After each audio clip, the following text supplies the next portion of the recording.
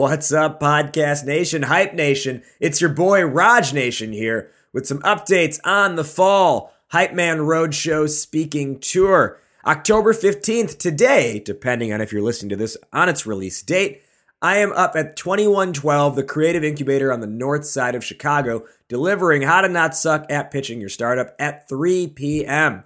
Would love to see you there. And then November 14th up in Ann Arbor, Michigan, I'm at the Ann Arbor Spark Incubator, delivering the same How to Not Suck workshop at 9 a.m. Eastern Time. Now, if you have not been to this workshop before and you are an early stage startup, you gotta find a way to get yourself there. You're gonna walk out of the room knowing how to better communicate your value proposition, knowing how to master your value proposition, knowing how to make your pitch deck sexy, and how to win the interest of customers, users, and investors. For a link to purchase tickets, go to startuphypeman.com/speaking, startuphypeman.com/speaking. Now, one more thing before we start this week's episode, we are launching the fall cohort of Hype Man Academy.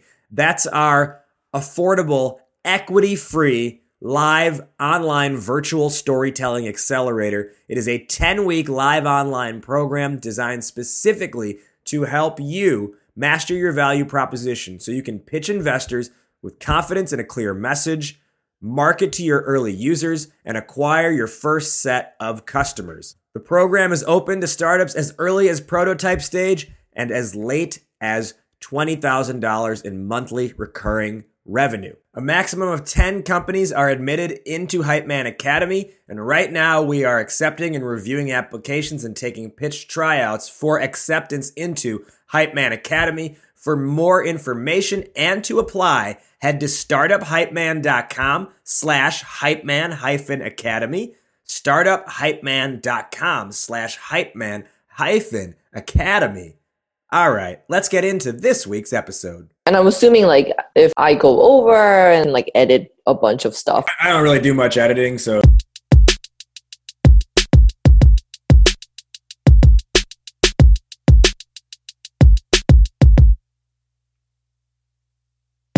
Welcome everybody to Startup Hype Man's Discover Your Inner Awesome podcast.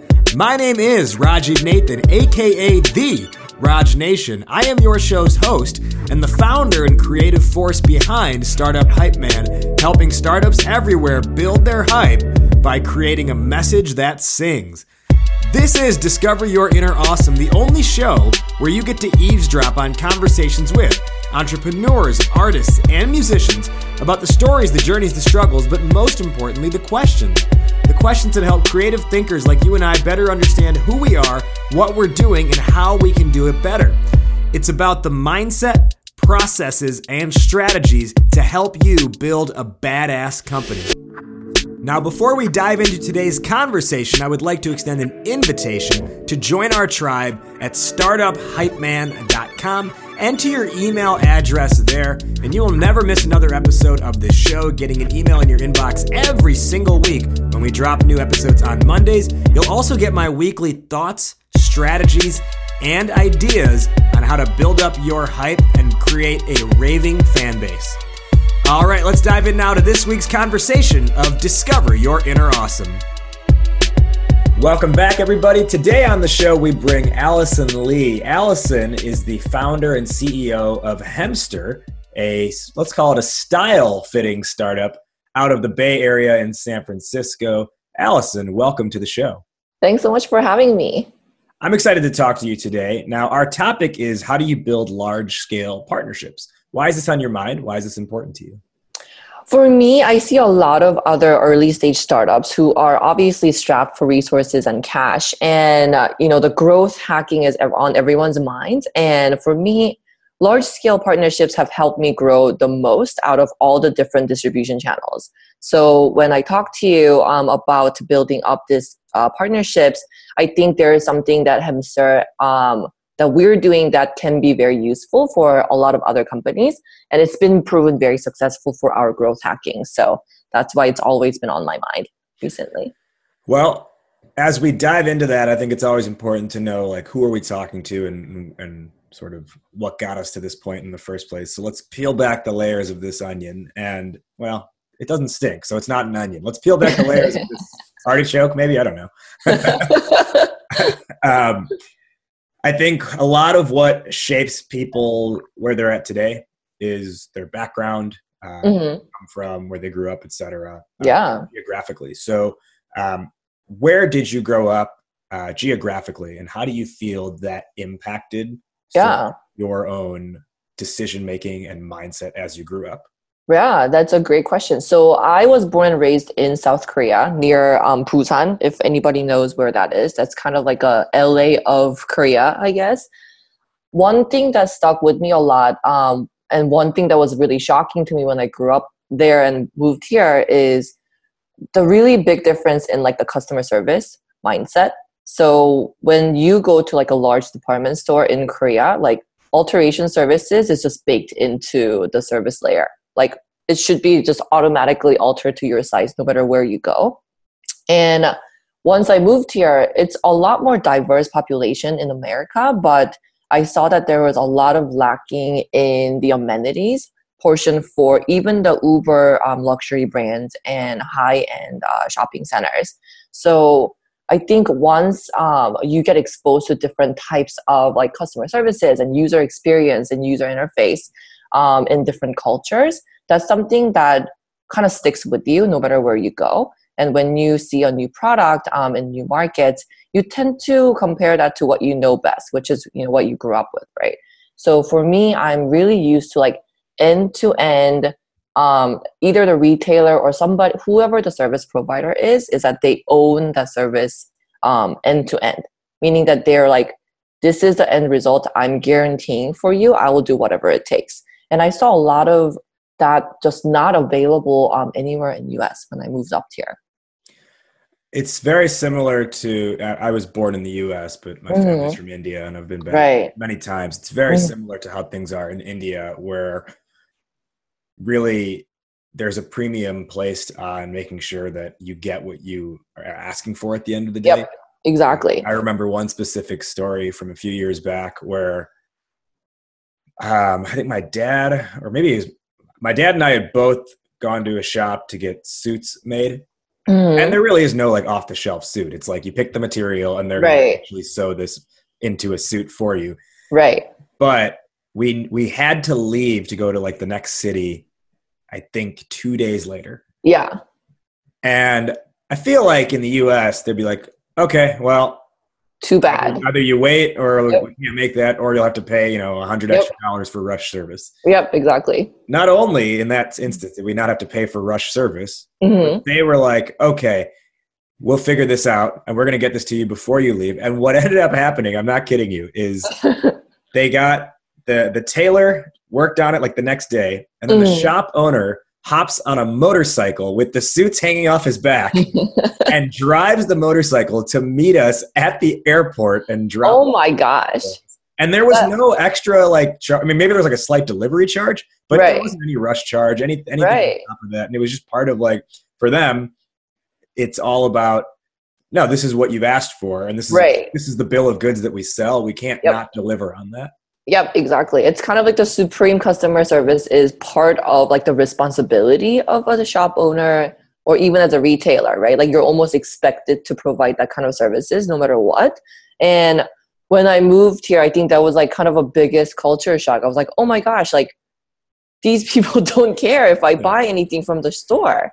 No one's there to hold the door open for me. Right? That's the thing there too. It just felt like, like they weren't a part of a brand. Like they didn't really believe in the brand, right? Like the store associates that I associated with, they didn't really care about the brand. They were just there to, provide the services when they asked, when somebody specifically asked for it. And even then they were like, not really my job. So I didn't really see a lot of proactiveness in the customer service layer. Yeah.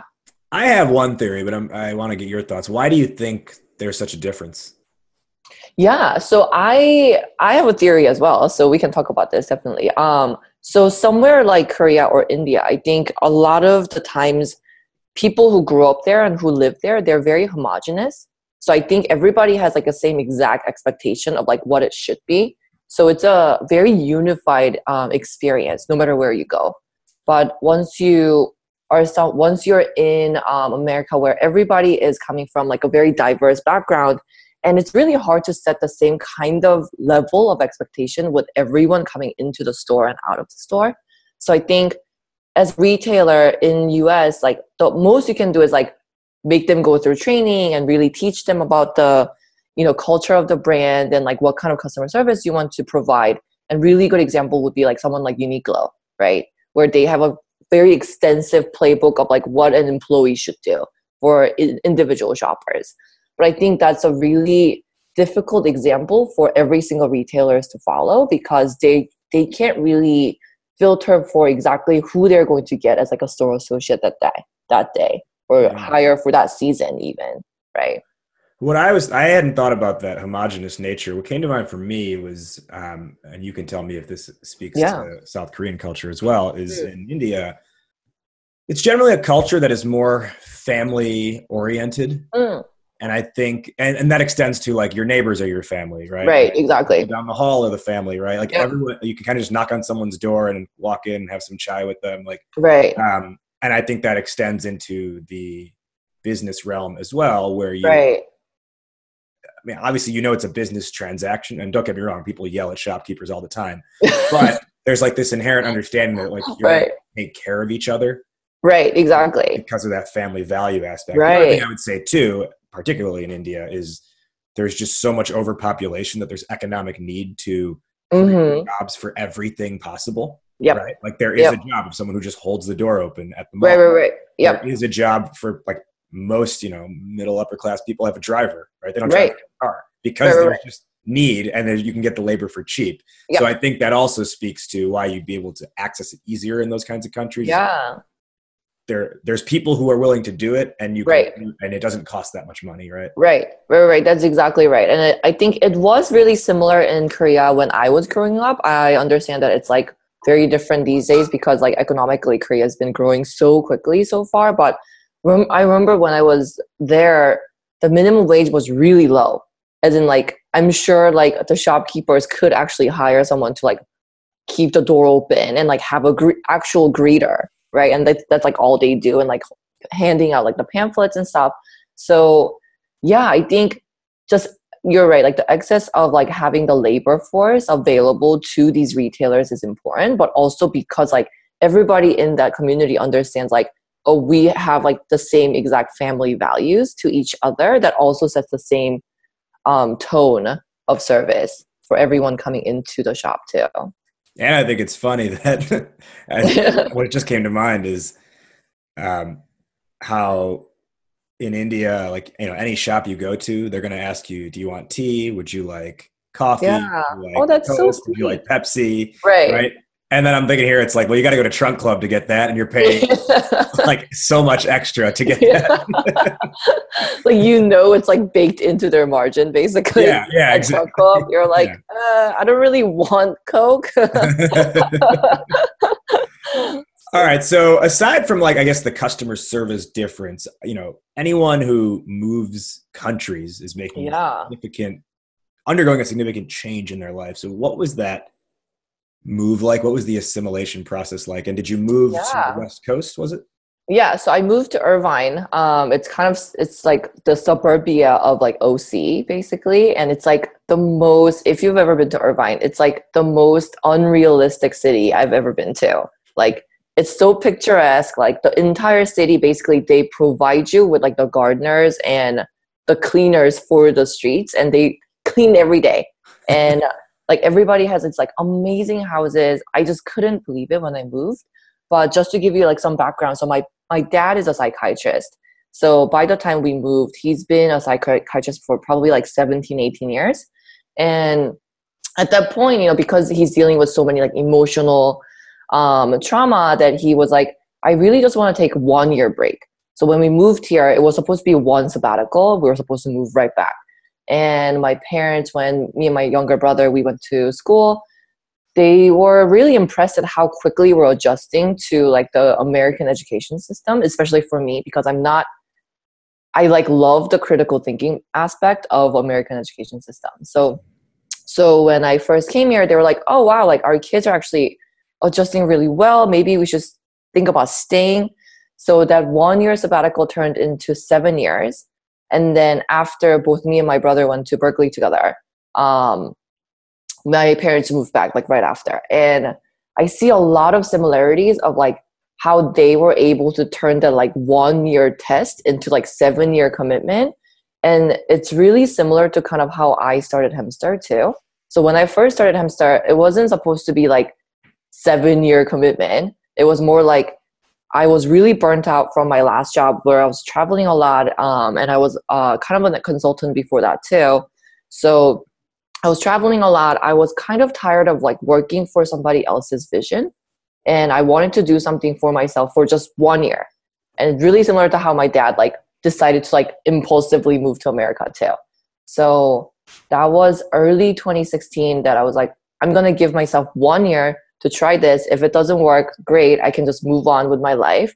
And there was not a lot of pressure when I first started. And then now it's my almost end of third year. And I think I can tell you probably that it's going to be like a 7 year commitment, which is really similar to what my parents went through when they first moved here. Yeah. Yeah. That's a very interesting connection. Can you actually rewind for a second and go back to, you mentioned you really took to the critical thinking aspect. And I want to come back to this because I feel like it actually impacts probably how you decided to run Hemstar and how you choose to run Hemstar. But why were you drawn to that? And can you compare that to the Korean education? Sure. Yeah, sure. So I was only exposed up to maybe like 7th grade education in Korea, so I can only speak to that. But I think it gets intensified more. But from what I remember, it was a very like memorization heavy education for Korea. Like there's a set of like correct answers that you're just supposed to memorize, like the facts and figures. And then all the tests were more like, did you memorize these things correctly? Right? It was never like, what do you think about these things? Like these issues? Like, do you want to write an essay about it? Do you want to read something about it? It was never. It was just like a percent score, and that's exactly. And it was always like set on the curve where like you were just compared to everybody else all the time.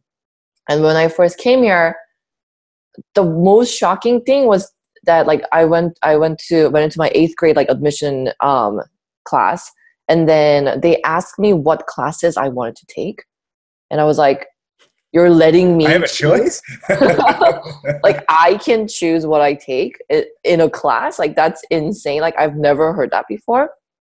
And just having those choices, like for me when I was growing up, it just really felt like I was owning those decisions, right? And that really made me feel more motivated to do better in these classes.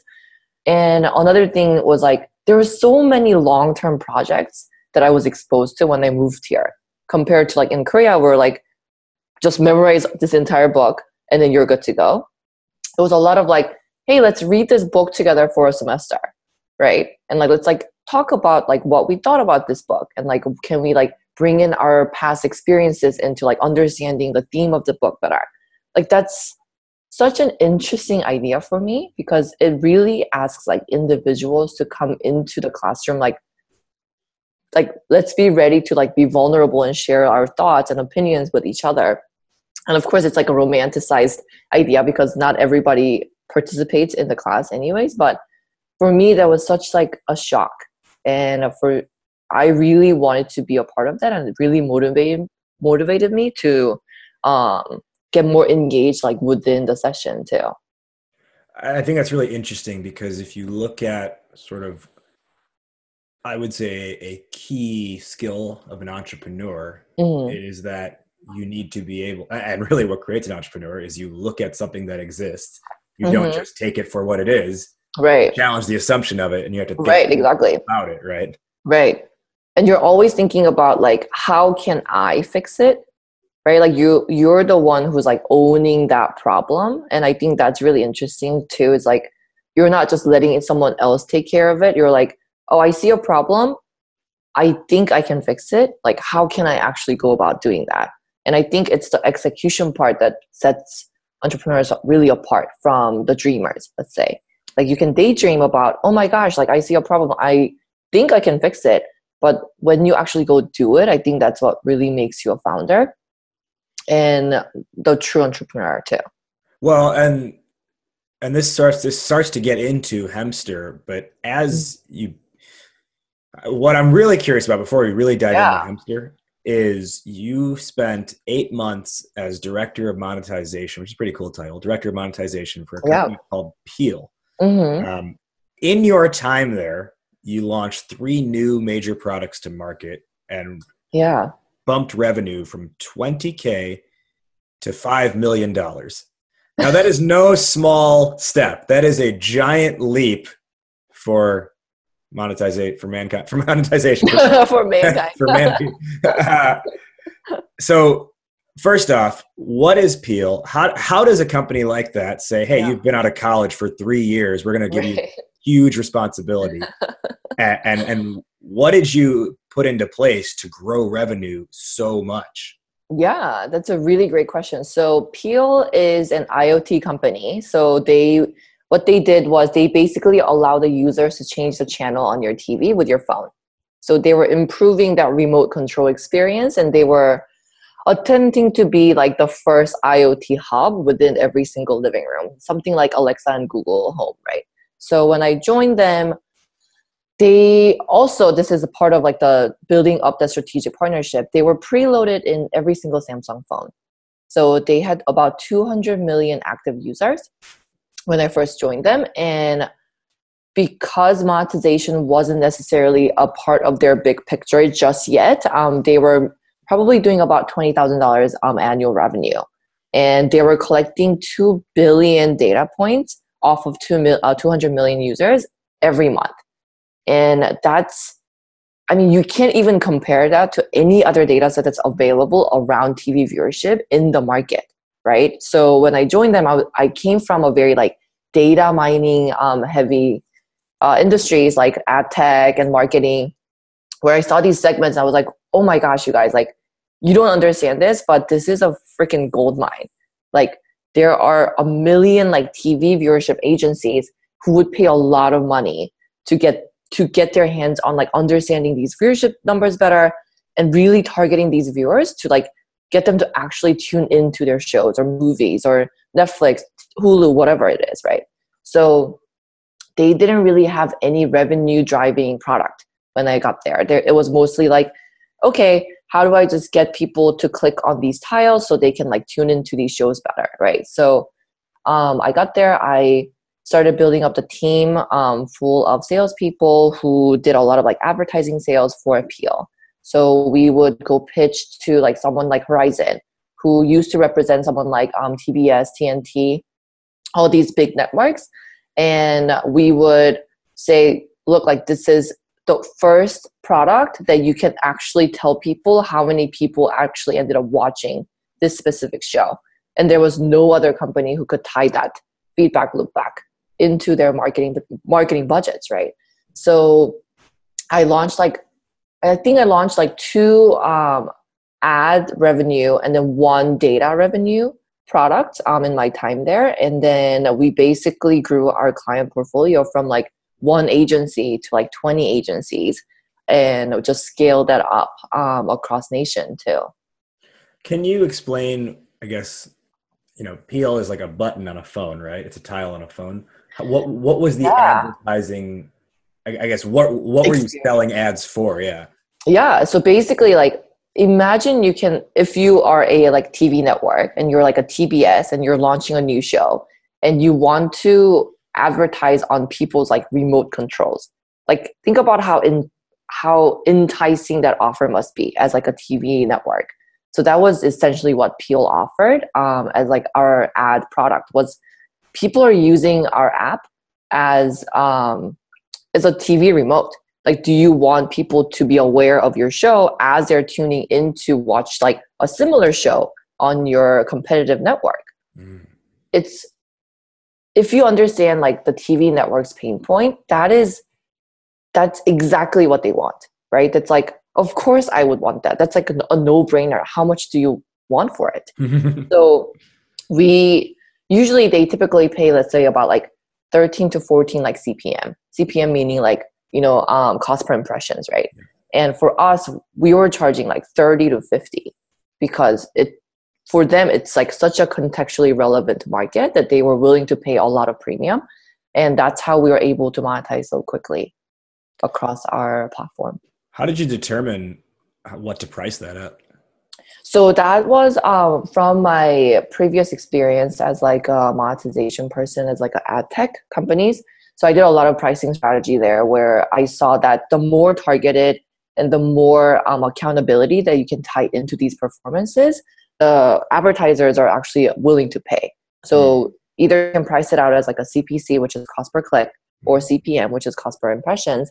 For us, because our click-through rates were so high that even if we did a click cost per click for like maybe $1, our CPM was actually lower cost to us because people were so engaged on our platform. So that's kind of how I thought about it, is like if I can deliver these results to the networks and they don't really care how much CPM they're actually paying because we can deliver a lot more clicks at the end of the day. Mm-hmm. Yeah. It's very, very interesting. And I think it's pretty amazing, again, that you were able to grow this from $20K to $5 million in revenue. Now, you were only there for 8 months, which is even crazier, right? Total, I was there for like 1.5 years. I think in the beginning, I started out as, because it was such a small company, like we didn't really have like a title set. And towards the end, they were like, oh, well, you're managing like 20, 30 people. I guess you can be a director of monetization. Okay. All right. So in that like major role, but even so, a year and a half is not a long time. Right. You're having such success there. Why leave? And this, I'm going to guess this is where Hemster is born. So talk us through that. Yeah, though that's a great question. So for me, I love the company. I really saw Peel as kind of like my practice round for being an entrepreneur because, the CEO there, he's actually an investor in Hemster, but he really gave me like the free reins to like explore new ideas and like develop a new product. So I got a sense of like what it would be like for me to try to be a founder. And towards the end of my time there, I just felt really burnt out, not because of like the workload, but because I was working for a vision that wasn't mine. Back with more Discover Your Inner Awesome in just a moment. But first, are you an early stage startup? If so, you're probably running on the messaging treadmill where you're trying to figure out how to pitch your company, how to tell the story, how to communicate, market, and sell this thing that you've built. But for every step you take forward, you get pulled back one, just like you're on a treadmill, because you're either too in the weeds, too technical, or your attention is pulled in too many different directions. Oh, and on top of that, you're facing the everyday mental crisis of being an entrepreneur where you're thinking to yourself, well, maybe I am crazy. Maybe I should have listened to my family and just gotten that safe and secure 6-figure job.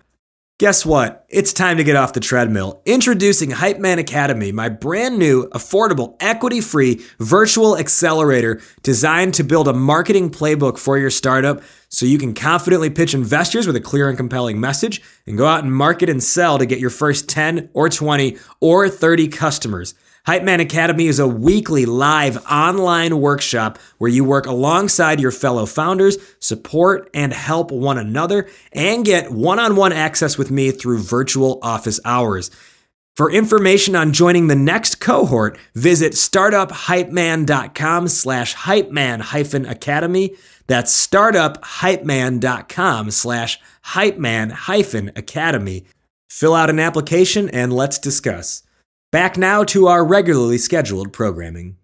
So I saw that like, even if I was putting in like 100-hour weeks, at the end of the day, it didn't really matter what I wanted to do with the company because, the strategy belongs to like the CEO and the co-founders. And I had my own ideas of like how I wanted to take Peel to like the next level and to become this like amazing data company, but it just didn't align with the co-founders, right?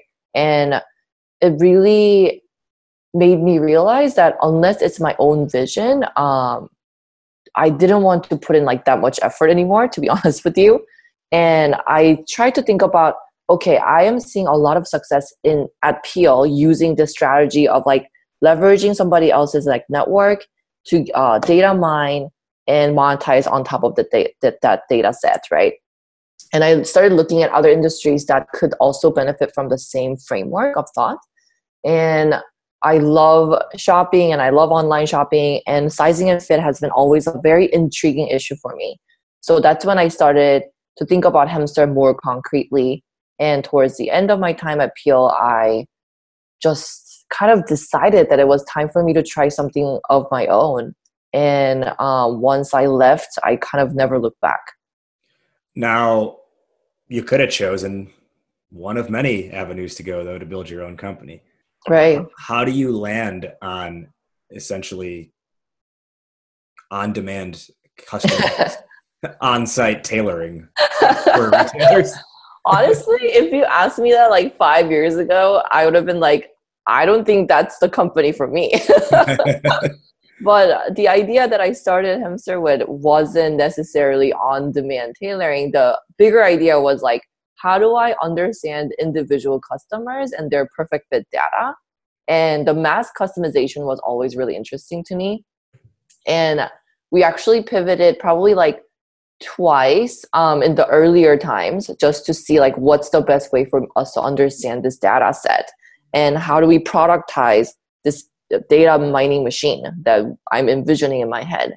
And for me, that's when tailoring really fit the entire bill, right? Just like if you think about it, tailoring is something that you have to do physically, meaning I get the physical goods in my hand as a service provider. And tailoring essentially is like the user communicating to me of how I can help them achieve their perfect fit. And that piece is so useful because there is a limit to how much you can understand from like a set template, which is like a pre-made sizes, right?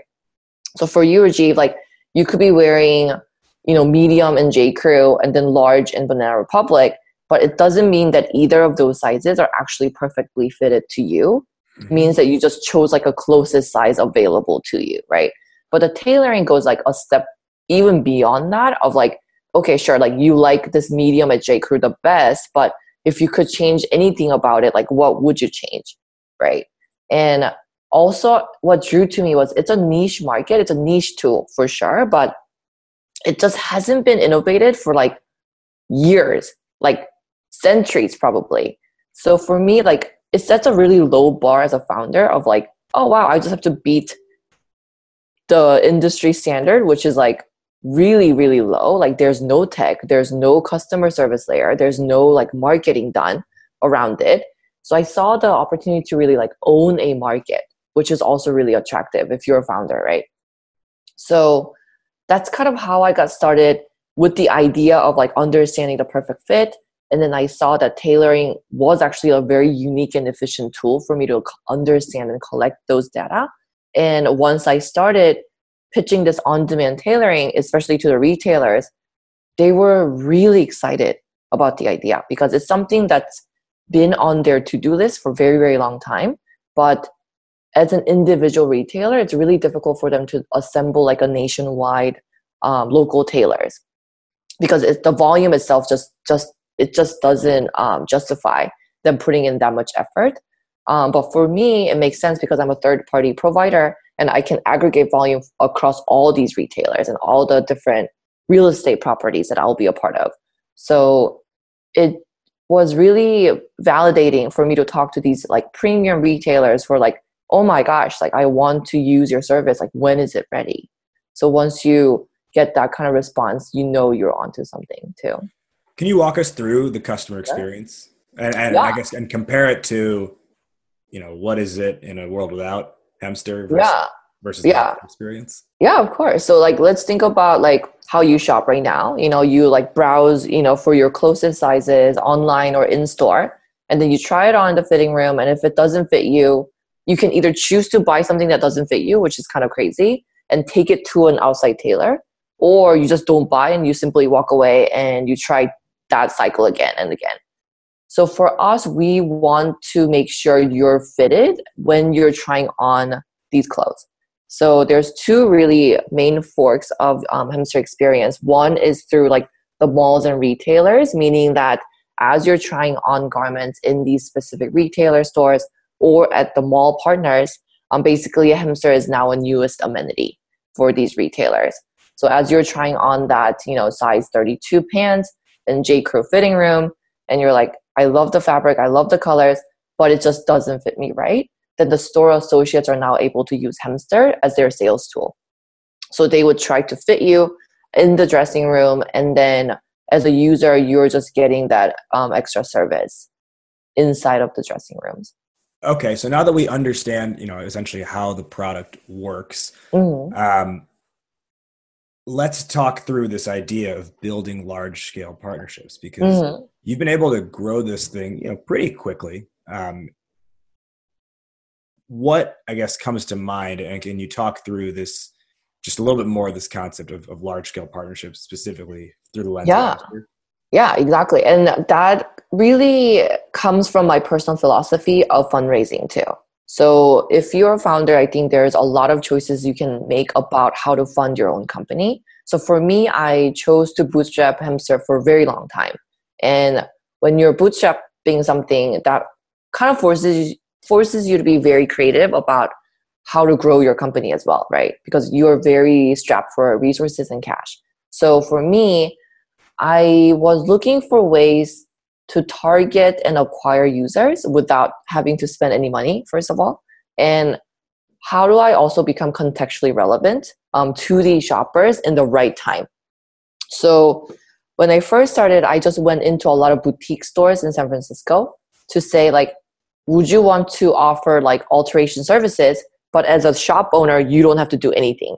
Like, there's this company called Hemster, we will literally provide anything and everything from measurement kit to like pickup, delivery, everything. Like, you don't have to worry about it at all. So we onboarded about 10 stores, and we saw a really good user adoption rate from these stores. The only problem was that the boutiques in general just had really low traffic.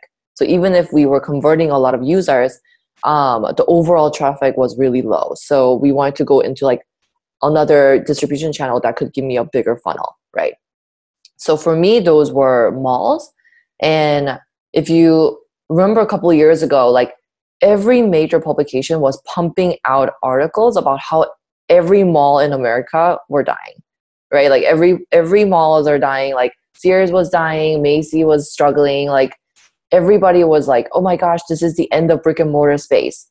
And I was reading a lot of the earning reports from these major mall operators, and it didn't seem like they were dying at all. Actually, they were still getting about 100 million people to come into their location every year, and they were flowing through about $100 billion worth of sales every year too. And I was like, how can people say it's dying when this is still like 80% of like retail flowing through these channels, right? But because it was like kind of positioned and painted as like a dying industry, like a lot of the mall operators became kind of desperate to try out new amenities to elevate their customer service, right? So it was a perfect timing for me to go pitch these mall executives who frankly wouldn't have even really considered the idea like 5 years ago. So really understanding like how the market is flowing and not necessarily like getting scared by the media or like what you're reading on paper, because if the numbers speak the truth and if you actually think they're flowing through $100 billion worth of like merchandise through them every year, then just by converting 1% of that creates $1 billion market for Hemster, right? So for me, it made a perfect sense for me to like really try to partner with these like giant mall operators across nation. Now, a couple things I want to point out in what you just said there. Yeah. The first thing is you said you wanted to target and acquire users while being contextually relevant. Mm-hmm. Before I get into the other 2 points that you mentioned, yeah, can you just elaborate on, because I think it's a really key point, I don't want people to miss it. Can you Yep. elaborate on the idea of contextual relevance? Yeah. So, as I was mentioning about Peel, being available or targeting the right people at the right time, I think is really important. So for me, when do you feel the most need for alterations? It's when you try on something that doesn't fit you, right? Like if you're just walking around town, you don't really think about alterations or tailoring at all, right? It has to be at that point where you're shopping and you want to buy something, but it just doesn't fit you, so you're frustrated. Like that's the emotional state that I'm targeting with Hemstar. So for me, it makes sense that like I want to own the fitting room space. Like if you're trying on something, I want people to know that, oh, these pre-made sizes are not the end of the game. You can actually customize it to your body however you want through Hemstar. So that messaging has to get across to every single shopper walking into like my retailer partners, right? So understanding like what is that like switch going in user's mind, and it's coming from the empathy perspective, is understanding like when do they need you the most, and how can you own that space and how can you own that experience so that they are like, oh my God, this is exactly what I needed at exact time. So that is the easiest way to convert users and really get them to remember you too.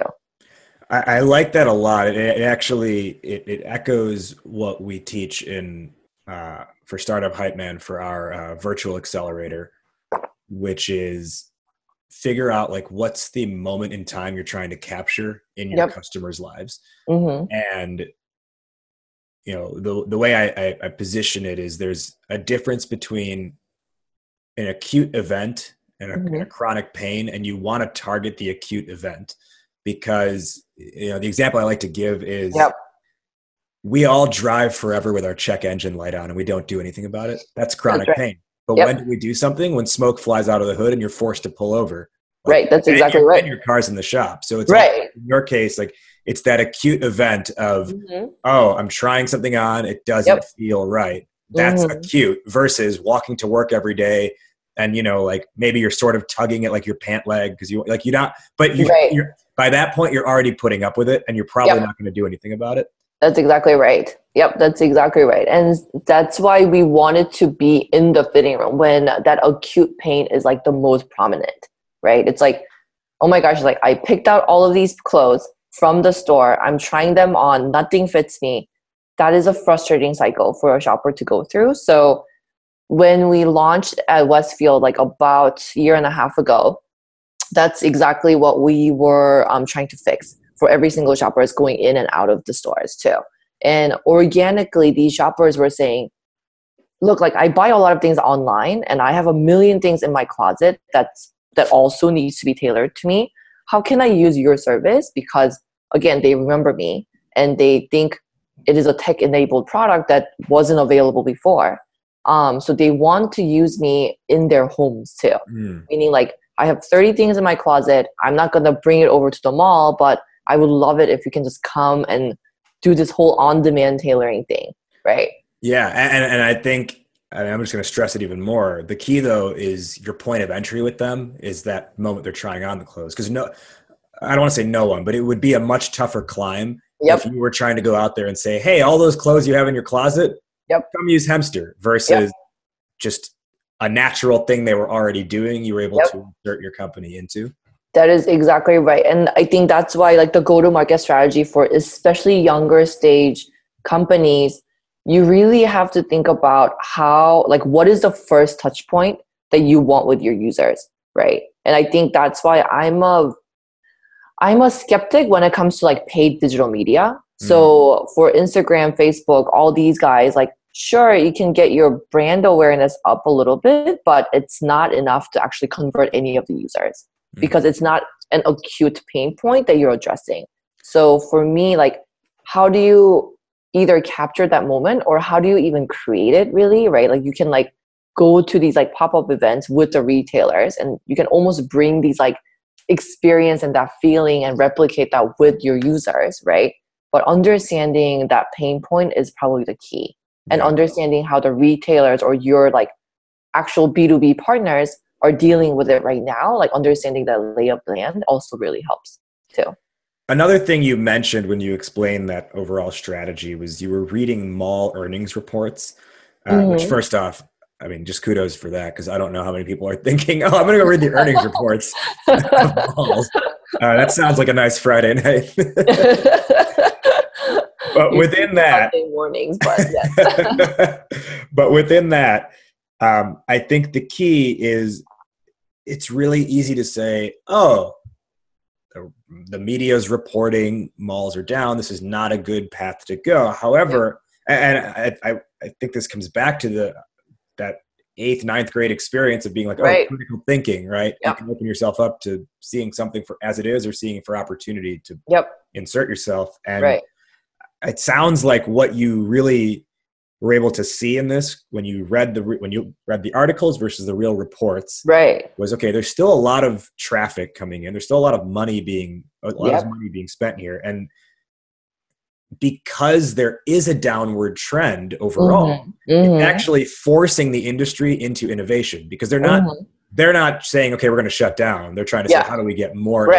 And that's where you saw your opportunity. Yeah. And you know what it felt like? I felt like those articles were acute pain for the malls, right? Because like, sure, there was like chronic pain of like, everyone knew that brick and mortar was getting challenged by e-commerce, but like nothing was really being done about it until all these media publications were saying like, oh my gosh, like the malls are dying. And they were creating this like panicked frenzy among like the retailers. And they're like, oh my gosh, should I like rethink my brick and mortar strategy? So that actually was in a bigger scale, like the acute pain that the mall operators were finally going through. And I think for me, that makes sense when people are feeling that pain and they're actively looking for solutions. That's the best way for you to like present your solution to them and say like, you don't have to do anything, but I will actually take care of this problem for you, right? It's like, who wouldn't want to partner with you then? Yeah, it's your situation in particular, I think, is, as I hear more about it, it's really interesting because, again, even though there's still a lot of money being generated through these malls, the retailers themselves are thinking, should we pull out entirely? Which is making the mall owners panic and saying, okay, how do we keep business here? Exactly. Right. Can you talk through, we understand now like why we would go the route of malls in your scenario, but how did you actually go about establishing your connections? Like, let's say you have like GGP, General Growth Properties, and Simon's Malls. Those are probably the two biggest players I can think of. Now, you're sitting there like, are you like, okay, well, I got to find the CEO of General Growth Properties? Like, who do you think to contact, and how do you even establish those relationships? Yeah, that's a great question. So for me, I chose a very bottom-up strategy for that because I didn't come from a retail background, meaning like I lacked a lot of like industry network and industry contact, and I still think I do a little bit. But for me, it made sense that like, okay, the malls, who do they care about? They care about the tenants, right? They care about like the shopper experience. They care about like what the tenants are saying. So we're based in San Francisco. So we have this huge mall, Westfield San Francisco Center. Just went in there one day and I talked to like every single store manager in the mall. And I asked like, it's the same thing what I did with like the boutique stores in San Francisco, except I just kind of went into like the bigger stores, I guess, in the mall. You went into a place where it takes 2 steps to get to the next store instead of exactly. Yeah, I was like, oh great, like it's even faster for me, I guess. So I went in, met every single store manager and their assistant store manager and their key holders, and that was like all I did for a month. And then basically, I kind of like rallied like some people together, and I was like, hey, wouldn't it be great if you had access to like on-demand tailoring provided to you through the mall? And they were like, oh my gosh, are they doing that? That's amazing, right? So you're just creating the buzz from the people who your partners care about. But you hadn't yet talked to the malls yet, right? So you were like saying, hey, what if the mall was providing? This is really smart. Okay, continue. Yeah, because I was like, well, they care about what tenants want. So if I know that tenants want this, I'm just going to take this list of people who are interested and bring it over to like the Westfield marketing team. So I think I somehow not snuck into, but I got like invited to their like monthly retailer meeting at Westfield San Francisco Center. And then that's kind of how I met the GM there and also like the marketing manager, who was like, oh my gosh, it's like so interesting. And I've heard about you already from one of my tenants, right? So it's not just like, they're not meeting me for the first time. They're like, I kind of know about this company. What is this about? And they're curious. And then you're also like presenting yourself. So I think it's really important to like set the context up too, right? So that was, I want to say, like early last year, 2017. And then Westfield probably took about like 6 months to close, to go from like a very local store manager to like their marketing manager to their like headquarters, and then to their legal team, and like negotiating the all the stuff. And the pilot actually launched in August of last year.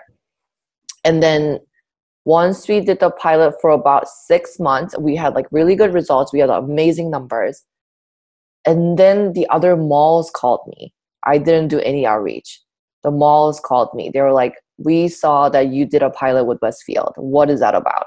Right? Because they're all competitors, and there's not enough differentiators between the malls right now for them to say like, oh, Westfield is doing that, I'm not going to care about it. Like, they're always kind of snooping on who is doing what. So I think Simon called me first, and then they said, hey, I saw that you're working with Westfield. We want to do that too. Yeah, and of course, yeah, if they Right. see their competitors using... Exactly. Yeah. And then like once Simon says that, you take that to like GGP and Macerich and Tubman, all these other guys also. So closing the first mall, Westfield, it took me like a year and a half. And then closing all four after, it took me like 3 months. But it's that domino effect, right? It totally is. One, but then the rest take minimal effort. Yeah, exactly. Once you have the case study, it's a lot easier for you to get a yes from really anyone within that segment, I think.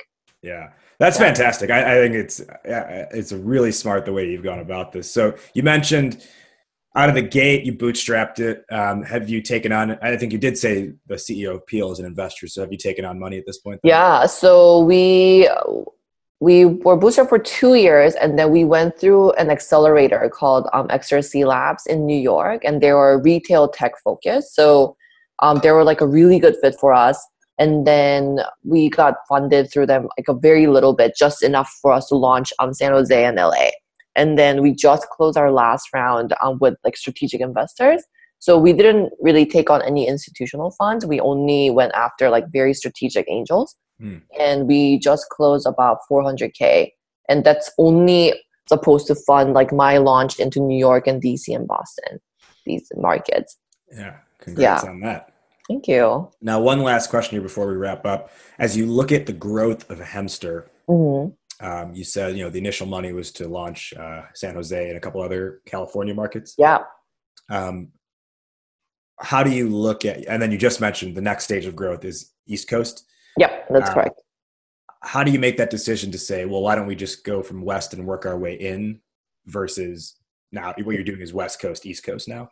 Yeah. So for me, because my partners are nationwide, so we work with like the malls, of course, but we work with like retailers and apartments and all that stuff too, right? So for me, activating each market is like a land grab for me. And that's kind of how I create my moat, right? So if Hemster is available in all of these cities, and it doesn't take a lot for me to go into a new city because all the partners are already locked in.